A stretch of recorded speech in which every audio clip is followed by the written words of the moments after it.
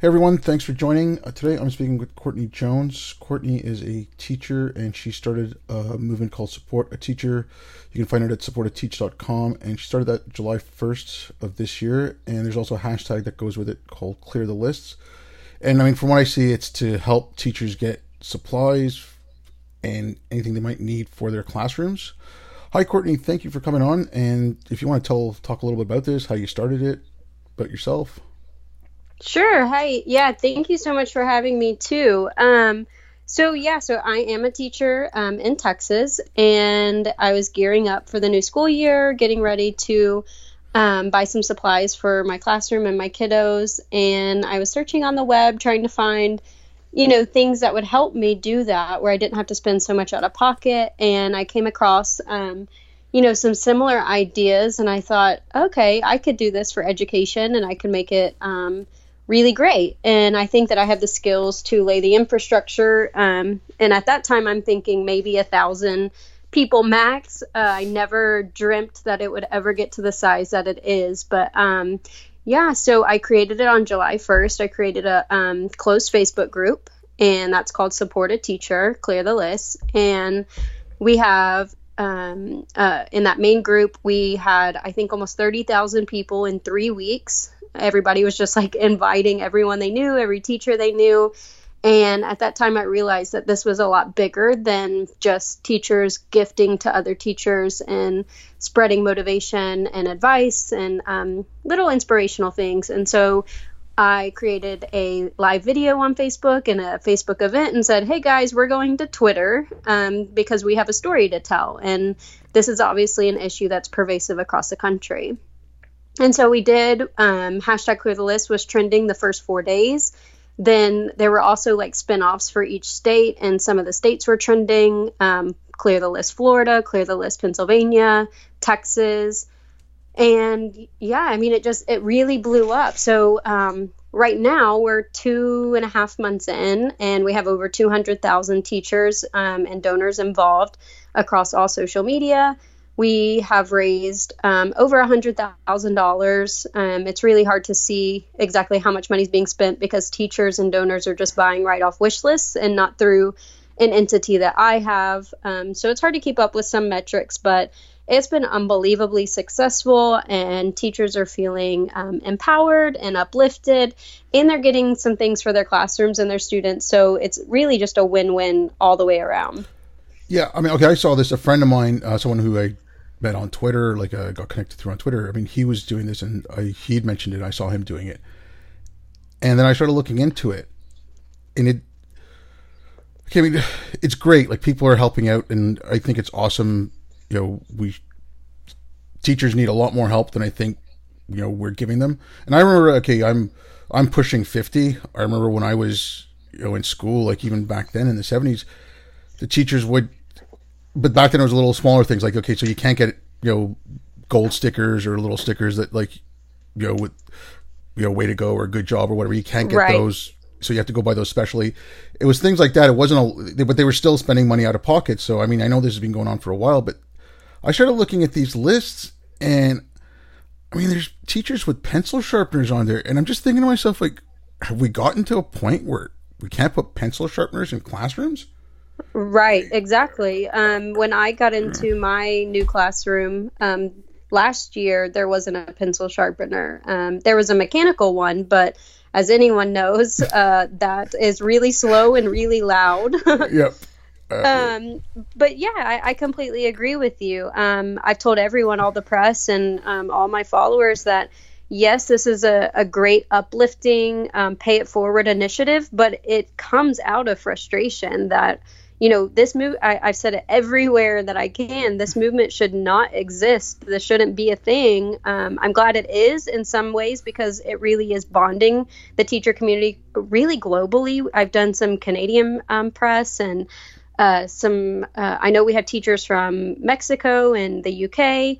So there really are teachers all across the world participating. It's just obviously localized in the US. But I mean, we've bonded together, and none of us really know each other, but we're all like supporting each other, and we all act like we're just like great friends now, and we know we have a good support system to fall back on.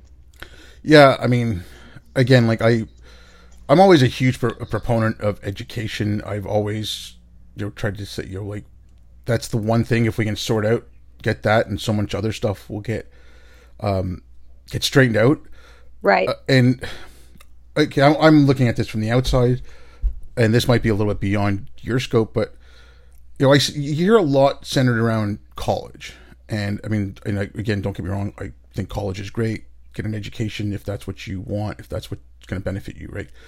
But they're talking, and again, it's a problem. All marginalized communities can't get in. So I just remember seeing something in Australia recently, or maybe it was New Zealand. They're like, okay, we're going to accept women into engineering with 20% less, or something like that. I'm like, okay, that doesn't benefit anyone. Yeah. And so even here, I mean, I get the fact that you have kids coming in from schools from poor neighborhoods who don't have all the advantages that people from more affluent neighborhoods can get.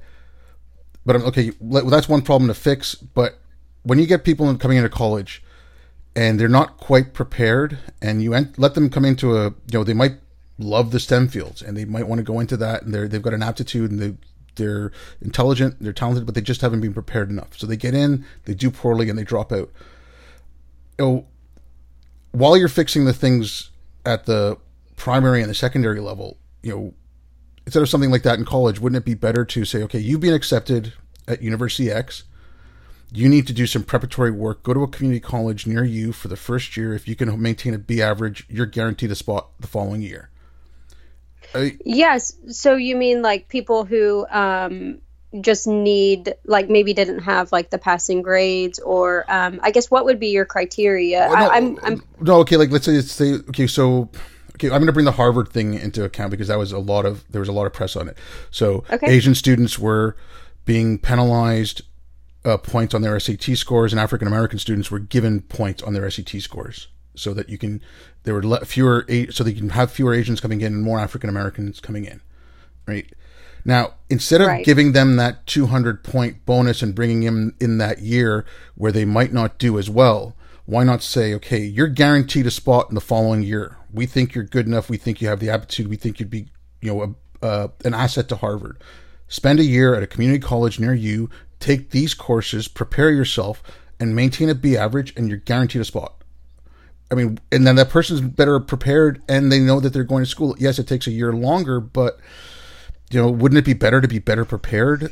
It's not a perfect solution, but it's better than just letting them in and failing. Yeah. So to be honest with you, I'm not hugely up to date on what's happening in universities, just because I am centered around primary and secondary. But I will say that I do agree with you to an extent. So like, I don't understand why we would curve something for anyone. I'm a female, and I am really masculine, if you will, like in my like personality. So growing up, I wanted to play football with the boys. I wrote a petition to my district for me to be able to play. And they said it was too much of a safety concern to let a girl play. Since then, they've changed that. But I'm always been the one that don't hire me, don't let me play because I'm the girl. Like, oh, here's Courtney, the one playing with the boys. No, let me try out just like every boy on the team, and let me see if I can make it. If I can, then I can. If I can't, I can't. But I'm going to work my ass off to be able to be just as good as, if not better than. So I think that, that mindset kind of relates to what you're talking about, is we as a society and we as humans should really rely on our intellect and our abilities to get us what we need to do, or to go where we need to go. But that isn't to say that there are so many communities that are at such a disadvantage that I think that you might have a point. It's hard for me to, roll it around in my brain because I haven't thought about it a whole lot. But I think that we should be just really looking at the ability of people rather than making sure we have a certain percentage of a certain demographic. Okay, yeah. Okay, with that, I agree with you 100%. Like, I'm a visible minority. I don't want a job because I'm brown. I don't want a promotion because I'm brown. I want it on my merits. If I don't merit it, I don't want it. And like what I was suggesting here was, first of all, okay, we have to take a look at what's going on at the primary level, and that's got to be worked on. But if you start working on that now, the people who are graduating today, that doesn't help them, right? So I think the two things have to kind of work together, like the two solutions. But the solution for the university should be one that's set up so that if you can fix some of the problems in primary and secondary education, you don't need that other solution for the universities, right? That should just be a stopgap measure until you can fix the feeder system that comes into it. Right. And the problem is that the feeder system is broken in so many ways, which is why the initiative that I created even exists, because we're literally teachers are crowdsourcing to provide paper and pencils for their students. So there's obviously a lot that is wrong with the education system. There's also a lot that we get right. And so it really, I wish it was a simple fix, but I completely agree with you that if we can start from the bottom up, that we would really curtail a lot of the issues that are at the university system now, and we'd be better preparing students for that. My first thought that really comes to mind, thinking of how to fix the feeder system, the primary and secondary, is to really take a look at high stakes testing. It completely robs teachers and students the ability to really think critically and get a fair education. We're teaching so much towards a test that they have to take. At least in Texas, it's hit really hard. Everything is about the STAR test. And so it's like, it just keeps like spiraling out of control. So we have to look at high stakes testing, which we put so much emphasis on the student, that mental health is raising in some of our students. There's anxiety out the wazoo. Teachers are feeling anxiety because they feel like their jobs depend on it. And then, you just literally, it's just like layer after layer after layer, that it's like, there's so many issues to fix that we do have to start at the bottom and rework it and think about what is our real intention. Is it to show that our students can pass a test? Is that what shows true intellect, or that they learn something? Or is it their ability to think critically and, present an argument and to read fluently? What are we measuring here? Yeah. Okay. Actually, thank you for bringing me back, because I did want to come back to that. I only went on that tangent about the university because I wanted to kind of focus on what you're talking about now. Like we have to fix what's going on at the start, because I mean, if you wait until someone's 18 years old, it's a little too late. Right. And yeah, I mean, I have a couple of friends who are in she's in daycare and primary, like pre-K and stuff like that. Right. And then I have a couple of friends who do kindergarten to grade 3. Okay. And they bring up a lot of things, and I mean, they're like, okay, sometimes and I think in Canada it might be a little different than the States. I don't know. I don't know much about either system, but they're tied up with a lot of bureaucracy. I mean, I think the government here has a lot more control on the system than they do in the States. I think in the States you have a little bit more freedom than they do here. I could be wrong, but yeah. So I mean, she complains about that, and there's a couple others that they'll complain about. We're given a certain curriculum and you're not allowed veering outside of it. And again, the testing thing, like, okay, they're like, one of them is a science teacher, and she's upset about the fact that, okay, it's granted, it's not really science per se. I mean, it's I remember when I was a kid, like okay, look at leaves and stuff like that. It wasn't anything, you're not doing anything too heavy. They're really young, but still, so that it's all I'm teaching them is facts. I'm not teaching them how, why is the sky blue? Well, the sky is blue because of this, and that's it. There's no other further, discussion. There's no, why did that happen? What would have happened if, if you look at the sky at a sunset, it's a different color than if you look at it at noon, right? Things like that. Right. Yeah. So, I mean, they're feeling frustrated because of a forced curriculum. And I mean, I don't know, is it because of all these, measures? Oh, if you look at this standard, the U.S. falls on this number in literacy and, this number in math. Like, are they just so... I understand you need exams. I mean, you need final exams. You need some sort of examination. You need some way of measuring that. Right. But, like, a test every week or a test, I don't understand. Like, I've heard about that. And where did this come from? Or do you know? Or... Yeah, so I don't know exactly where it comes from, like from the very top, but I do know that like in Texas, so we have what's called the STAR test, and it's designed, they like in fourth grade, it depends on what grade you're in, how many you take, but in fourth grade, they have four or three, I'm sorry, they have a math, a reading, and a writing STAR test. And it's incredible, like, so, and we're given standards that we have to teach, and we're told, like I'm going into a multiplication unit and I'm told, I have to be able to teach it the standard algorithm, I have to teach it through strip diagrams, I have to teach it through array model, and it's just like I had to teach it all of these ways, which is great, and it's a lot of people misunderstand why we teach it in so many ways, but it really does allow a student to realize that math is a way of thinking and it's not just computing. So I think that's great in that stance. But I completely agree with your friend who teaches science. The whole reason I actually got into education was because I wrote a research paper in college on science education in K through 5. And I realized that it's absolutely just, it's like I don't know, it's like they put it on the back burner because of high stakes testing, because in Texas, you don't get tested until 5th grade for science. So we spend all of our time in, especially 3rd and 4th grade, we take away science time, especially when it gets close to test time. And we start implementing more math and more reading and more writing. And we're not actually focusing on that critical thinking or, what do you wonder about? Like you lose that time to ask your kids, like, what do you wonder about? Like, just what's a question that you have? Let's research it. Let's figure it out.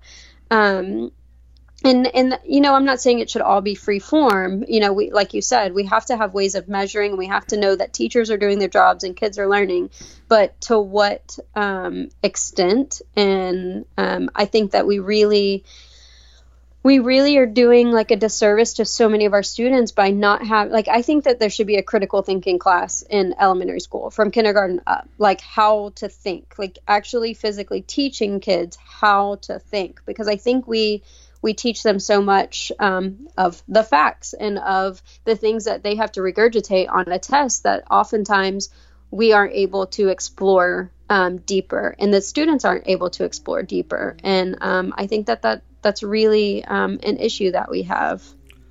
Yeah. Okay. I mean, like, okay, I'll just, on my end, like I was always a little curious kid. I mean, I used to drive my parents crazy, I think. I mean, I'll just give you an example. My dad, like, I was born in India, lived there till I was 6.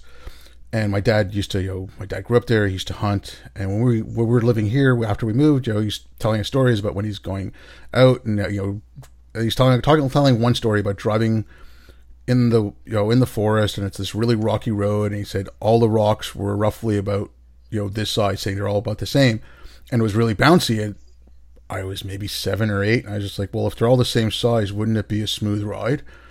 And I mean, he's looking at me like, come on, kid, I'm just trying to tell you a story. Like, relax, But, okay, I saw the original Cosmos when it came out. I was 11 years old, I think, or between 10 and 11. And then, I mean, the way Sagan talked about it, I could understand it at 10, or, like I said, I was almost 11. I could understand it then.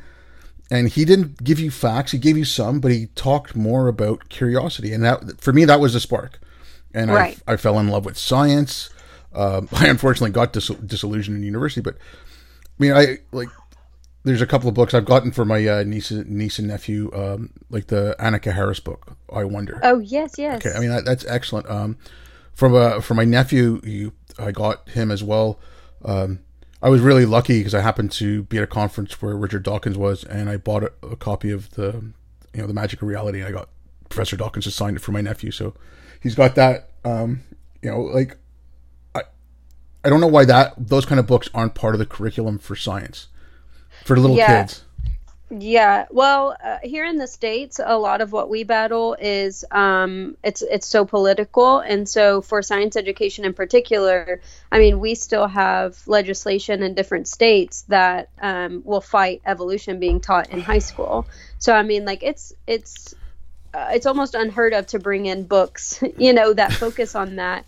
at a younger level, because we're barely, I mean, some districts are really good about it and some states are really good about it, obviously the more progressive ones usually. But yeah, I mean, I still see stuff in the news about, evolution being questioned, and should we teach evolution and creationism or whatever it is. And so it's like, yeah, I actually have Annika Harris's I Wonder book, and I think it's great because it is just about pondering. And I actually have some children's books on Sagan too. He's my absolute favorite. The Demon Haunted World is in my top 5 books I've ever read in my entire life. So yeah, I mean, I wish that there was a way, and in private schools and charter schools, obviously they have way more leeway than complete public schools. So I don't know, that's just another issue that we really have to talk about and take seriously. And that's why I entered education. I was like, oh, well, I'm going to change it. I'm going to do something. And, and I feel like I did for the kids that I had when I taught science. And now I'm not teaching it, not for my own choice, but I just am in a different role this year. So I'm in complete agreement with you. I wish that, that there was more time to, like, logic puzzles. And I teach gifted and talented, and we are literally, our unit this 6 weeks is critical thinking. And it's my favorite part of my day, because it's literally just wondering, and it's teaching 8 to 10-year-olds what's the difference between a belief and a claim, what is evidence, what's a conclusion. And they're understanding, and they're able to actually put together their own thoughts about it. And then they can take that with them, and the ability to think critically to all their classrooms and excel, I think, better. Oh yeah, I mean, no, if you have that critical thinking, like, again, the way Sagan laid it out to me, that's kind of, and that's kind of how I've tried to follow through it. I fail miserably sometimes, but we're all human. Yeah. Okay. I mean, that's, like, kind of just sticking with this is just because this is one of my big things, right? I don't, I see it my nephew, really, really bright kid. And I'm not just saying this because I'm his uncle, but he started reading The Lord of the Rings when he was 10. Wow. And he could, in certain aspects, he's not taught that critical thinking. Like, I've seen him try to navigate, like, spatially. Like, okay, he's got to get somewhere, and there's a stack of pallets with stacks of bottles of, like, Pepsi and Coke and stuff on them, and he's got to get to the other side, and he's like wanting to walk right through them, and I'm just looking at him like, what are you thinking? And like I said, this kid is smart. He's really intelligent. He can, he speaks well. And granted, like I said, I'm, a bit biased. It is my nephew, but you should be able to figure out that you can walk around them, not go straight through them. Right. Like, right. Something like that shocks me. Right. Where it's so, like, point A to point B, and you're done. And there's no just, like, brewing of an idea inside your mind. Yeah, okay, there's something I wanted to ask just because I don't know, and it's something that I work in IT, so I used to, I'm in Montreal now, but I was up in Northern Canada setting up, I was managing internet services for remote Inuit communities, and then before that, I used to set up communication systems for the military. So I look at, a friend of mine had put it to me this way, they keep talking about how this, generation now, especially, kids today, they're very, very tech savvy. And the way he explained it to me, the way he said, look at it this way, they're tech literate. They're tech fluent, but they're not tech literate. Like, I was born in India, I can speak Urdu. I can't read it and write it. I'm fluent speaking it, but I'm not literate. He goes, we start having to giving them more tech literacy, like, know what's going on in the background. So if you start using Google and you do a search, depending on what you select, it'll start giving you what it thinks you want instead of what you need, right? Like I remember learning the Dewey Decimal System, like going to the card catalog in the library. How do you do research? How do you do that? But now with Google, they must have so much information, and teaching them to parse that must be such a nightmare. Right. Yeah, I agree. And I know that I can't speak for all of education in the U.S., obviously, but from just what I've seen, there's been a lot of push for STEM in the classrooms, which is really great, but it's only solving part of the problem, I think. And I think that brings up a really good point that these kids know how to use it, they know how to navigate it, but do they understand the background, what's actually happening? I actually do a coding unit with my gifted kiddos, which is really cool. We use some Lego education. They're called WeDo's, and they actually build. They go through an app, and they actually build like a creature or a rover or something. And then there's a Bluetooth mechanism where the iPad connects, and they can actually code it to like move around the table or spin in a circle, whatever it's doing. And so it's and it's all based on like solving a problem, right? So one is like going to Mars, and so they can create and code this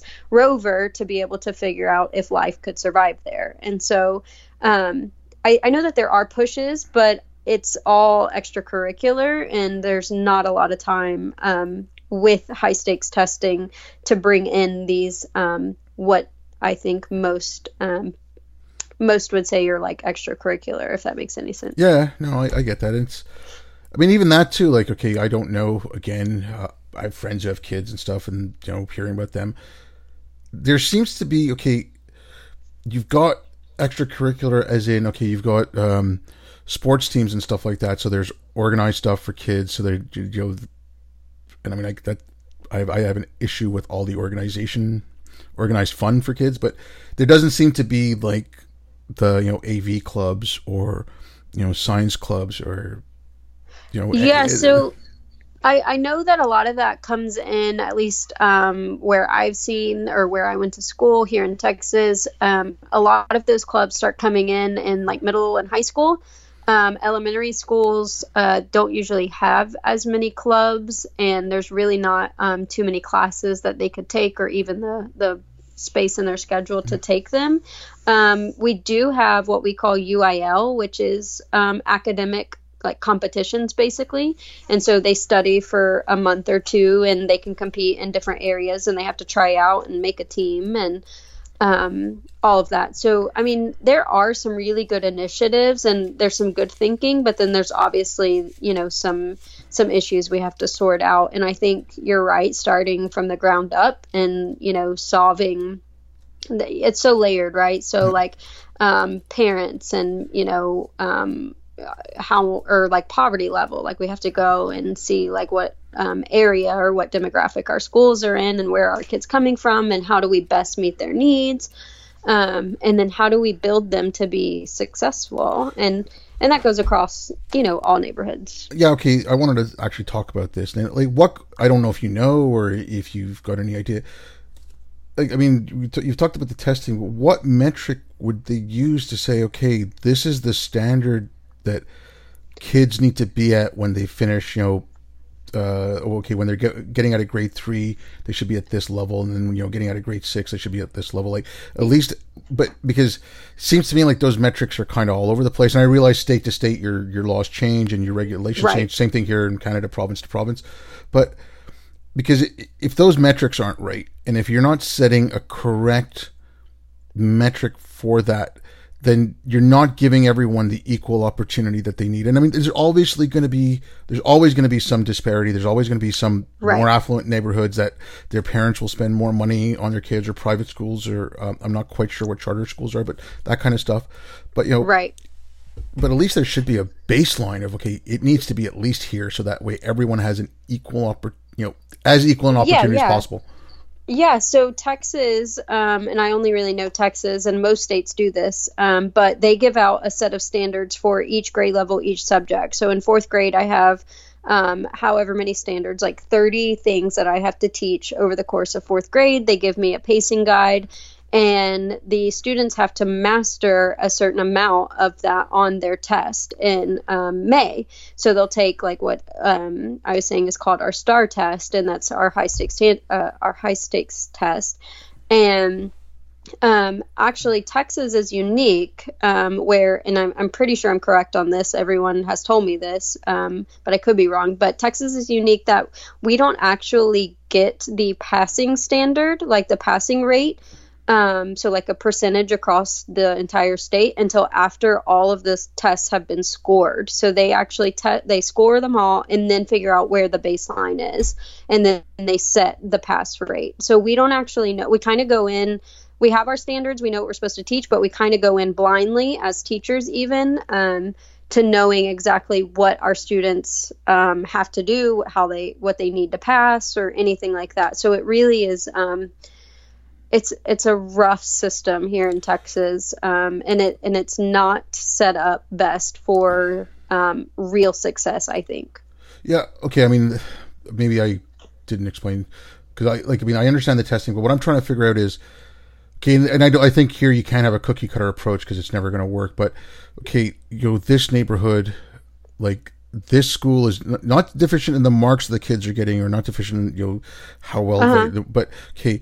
This school needs a better basketball court. This school needs this, like there's got to be a way to address, because, different neighborhoods and different communities across the United States, and same thing in Canada, they're so large, and they're so, a farming community in the Midwest is going to have different issues than a community in, exactly, urban, in downtown Manhattan, right? Right. So, I mean, like, there's got to be like some sort of, okay, all schools should have all these different things to this level, like this level of, sporting equipment, this level of science equipment, this level of, but each community is going to have a different issue to have that to bear. Like, yeah. I see what you're saying. Yeah, I agree. And I know that there are some initiatives, like in the U.S., we have what we call Title I schools, and those are schools that are more economically disadvantaged. If you have a certain percent, then you receive extra funding from the state. And so there are some things like that, but for the most part, like when it comes to testing, it's very cookie cutter. And it's very like, you have to meet this, and you get compared to schools your size and in your surrounding area, I believe. But that's more of like an administrative question.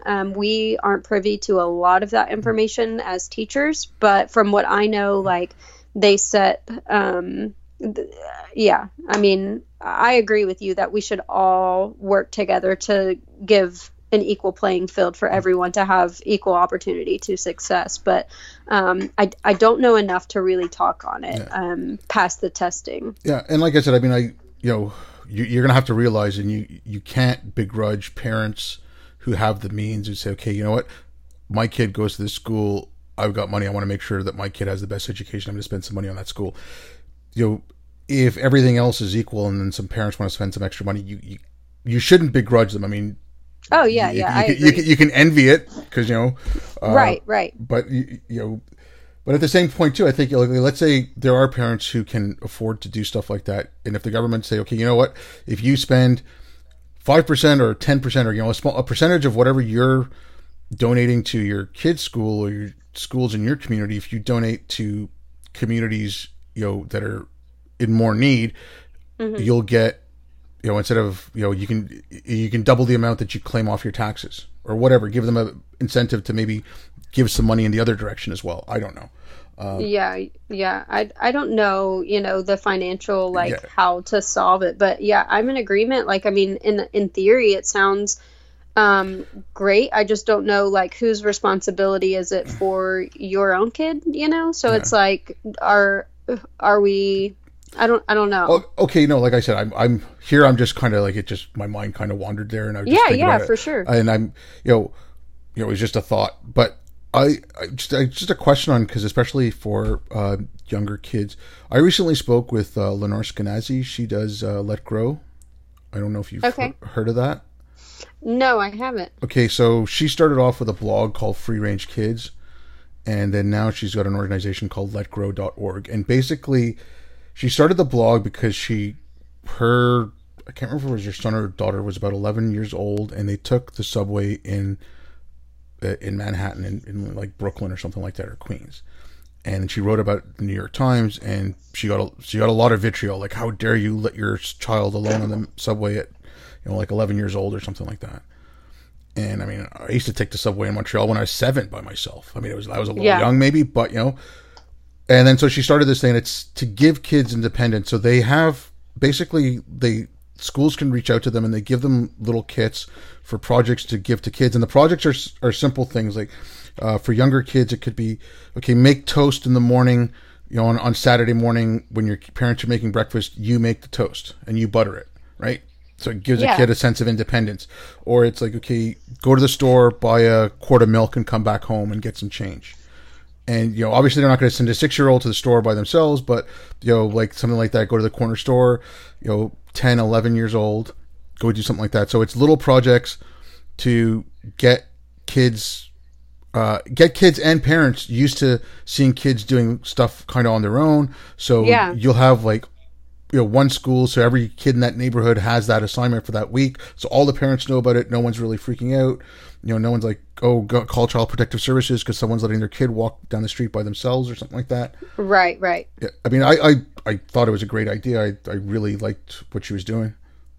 Yeah, I think that's really interesting. And I think it's great, you know, and I really like, well, like I really like the theory and kind of the framework around like what they call unschooling, where it's like you kind of take like a non typical approach, I guess, if you will, and you literally like go, it's kind of like Montessori. I don't know if you know what that is, but like you base a lot of it on what the kid is interested in, and then you formulate your lessons around that, and you let them explore. And there's not like set grades, like 9-year-olds have to be in this grade, 10-year-olds have to be in that. It's not like that. They can it's based on like their ability, and so that's really cool too. And it's all and it's kind of led by that independence foundation. So I think that's really interesting what she's doing.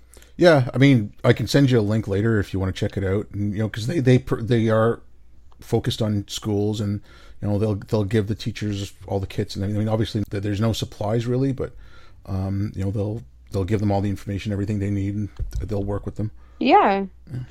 Send it to me, and I'll definitely check it out. I mean, it sounds really, really interesting. Yeah, I know. I mean, like again, this is for me. It's okay. I don't have kids. You know, I have a niece and a nephew. I'm doing this.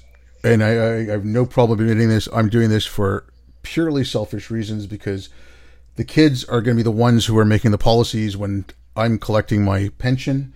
So I want to make sure they're educated so I can look after myself. Right. I have money. You know, but I mean, honestly, I think we do need to look at it in some ways that way. You know, like, oh, why should we? I don't have kids. Why should I spend money on school taxes? You know, why should I spend money on that? It's like, well, even if you don't have kids, they're the ones who are going to write the laws when you're older. You know?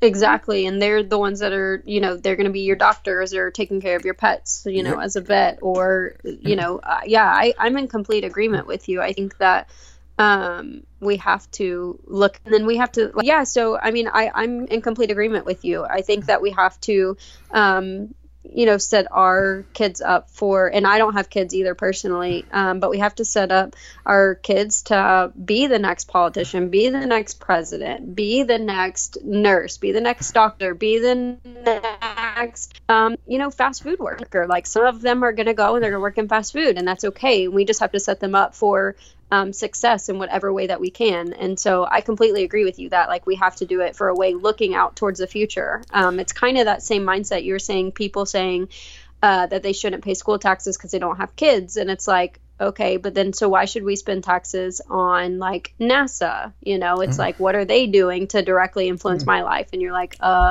you wouldn't be on a computer or on a telephone right now. Like you wouldn't have the internet, like, you know, like all these things. And so I think that oftentimes it's really hard to get like the messaging across to say like, this is how this really impacts you, and you may not realize it.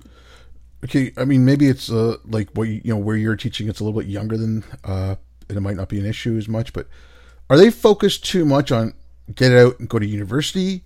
And they're not talking about, I mean, you know, I like woodworking. I'm not good at it by any means, but I like tinkering around, and I'll do little, very, very small things, nothing major. Sure. But, you know, like saying, okay, you know, this is an option. Like if you want to go into carpentry or you want to go into cabinet making, those are, I mean, there's nothing wrong with going into that. I don't know why there's such an aversion, or why people think it's lesser to go into a manual trade. Like it's, Yeah, so I agree with you. Where I'm at is actually different because I'm around, I live near a bunch of refineries. And so a huge portion of the graduates around here will go into the oil field.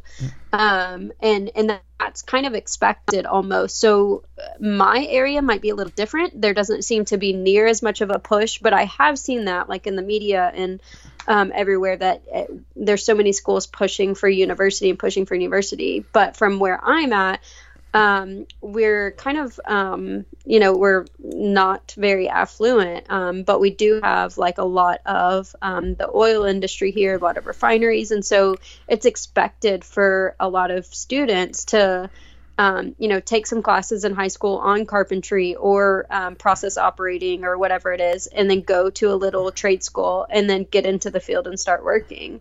I agree with you that we should allow, it's kind of like what we were saying earlier, like, don't hire me just because I'm a girl, hire me because I'm good at my job. Like, follow your passion, whatever that is. Like, it doesn't have to be business or law or education. It can be like like carpentry, it can be woodworking, it can be, painting houses, it can be the oil field, it can be whatever it is. Just, I think the message that I love to get across is just do what you're passionate about and do what actually like gets you up in the morning, because then you're going to actually put more effort into it and you're going to live a happier life. Like, I don't know. Yeah, I know. I mean, but also like I see this attitude. Okay, I went to university.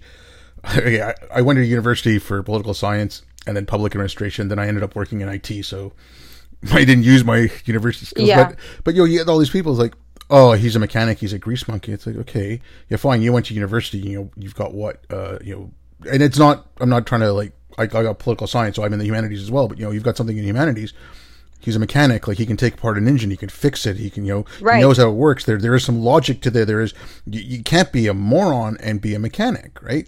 Right. Well, it reminds me of like Bill Nye, who always says everyone knows something that you don't, So it's like, I actually, when I was a kid, I used to help take apart cars with my dad. So like, at one point I thought I would be a mechanic. Like, I was like, this is really cool. Like, I like it. My hands are in it. I'm doing something. But yeah, no, I'm in complete agreement with you. No, I mean, like, I find this attitude, and it bugs me because, you went to university, and don't get me wrong, I'm not trying to take anything away from going to university. Right. I think any kind of education is valuable, take right. it, but maybe, our education system, and when I'm starting to, sometimes I feel bad when I say things like, well, maybe our education system should do this, because it sounds like I'm saying, well, teachers aren't doing a good job or whatever. And I'm not trying to insinuate that at all. Mm-hmm. Maybe the whole system should try to value like any kind of education or something. Yeah, no, I agree. And I think that it really is dependent on location. Like I said, here it is valued if you go to a trade school. Mm-hmm. Like that's not looked down upon. But I mean, I hear what you're saying, and I've seen it in the media as well. And the problem that really comes is whenever our universities are becoming really skewed. That's obviously in the media a lot lately, or if you're looking in the right places, I guess. And so it's like, where do you go? You just have to be very careful on exactly what you're doing and what you're studying and making sure that it's reputable. Listen, I don't want to take up too much of your time. Thank you very much. I want to give you the last word. If there's stuff you want to talk about, if there's stuff coming up, give people any kind of coordinates where if they want to, the hashtags they can check out, websites they can go to, anything like that. Sure. Please. Yeah. So, and again, thank you for having me on. I've enjoyed the conversation. So to find us, you can literally search the hashtag Clear the List on social media and you'll find it. Supportateach.com is my website, and there's a donate button there. It'll take you to one of our affiliate sites where you can donate if you'd like to, or you can donate straight to someone's list through that hashtag. And it really is an awesome community. So if you're a teacher, like, hop in. There is a hashtag Clear the List Canada. So I know there's been some traction there. Nothing like the US, but all it takes is for some teachers to start inviting, and that could blow up too. So search that as well. And I think we just have to continue the conversation. Like, I started the movement and I'm involved in the movement, and I'm not putting I'm not laying to rest the issue that I'm trying to put my voice into places that are more effective, with actual policymakers and legislators to actually bring change to this issue of schools being underfunded, or at least teachers, being underfunded and buying the supplies they need for their students. So, yeah, thank you. No, well, thank you very much for coming on. And listen, if there's at any point there you have something going on, and let me know. I will put it out on my social media. It's not that I have a huge impact, and you have an open invitation to come back here if you want to talk about something. If something's going on, feel free. And thank you again, and thank you everyone for listening.